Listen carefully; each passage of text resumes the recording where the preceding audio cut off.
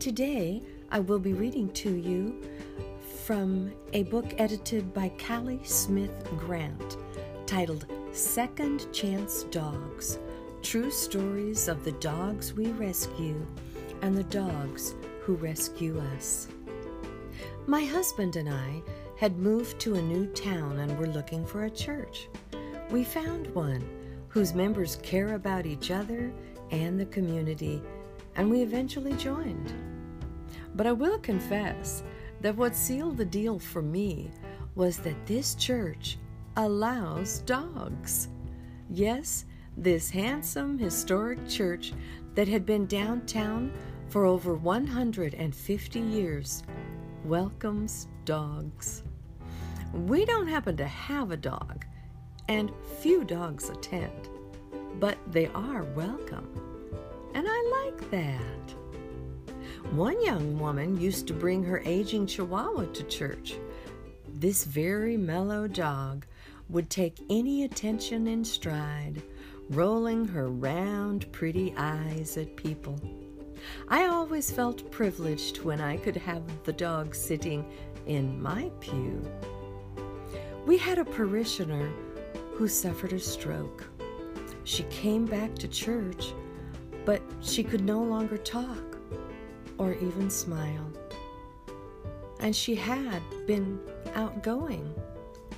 When the part of the service came when we all shake hands and hug each other in the aisle, I could see why she seemed so melancholy.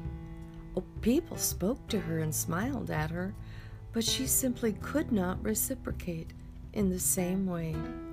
The stroke had taken its toll. One Sunday, the Chihuahua and her human sat next to the lady who'd had the stroke. During the service, the woman surprised me by reaching out for the little dog, and the dog was handed to her. Then, something unexpected happened. The woman began to verbalize to the dog, loudly, garbled, and with expression.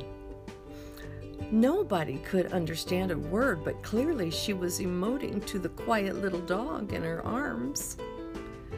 It was as if she was releasing all her pent-up personal pain and her lack of ability to communicate to this creature who looked into her eyes and seemed to understand every need. The entire congregation grew silent, and a few quietly wept. We knew we were watching something extraordinary, because what none of us could do with a hug, a handshake, or a smile, the dog did. I've always believed this kind of animal is God sent. The Chihuahua was not the older woman's dog, but to me, they crossed paths for a healing purpose. The connection between human and animal for that moment was strong and obvious, and the Chihuahua helped the woman once again feel understood, and once again feel at home.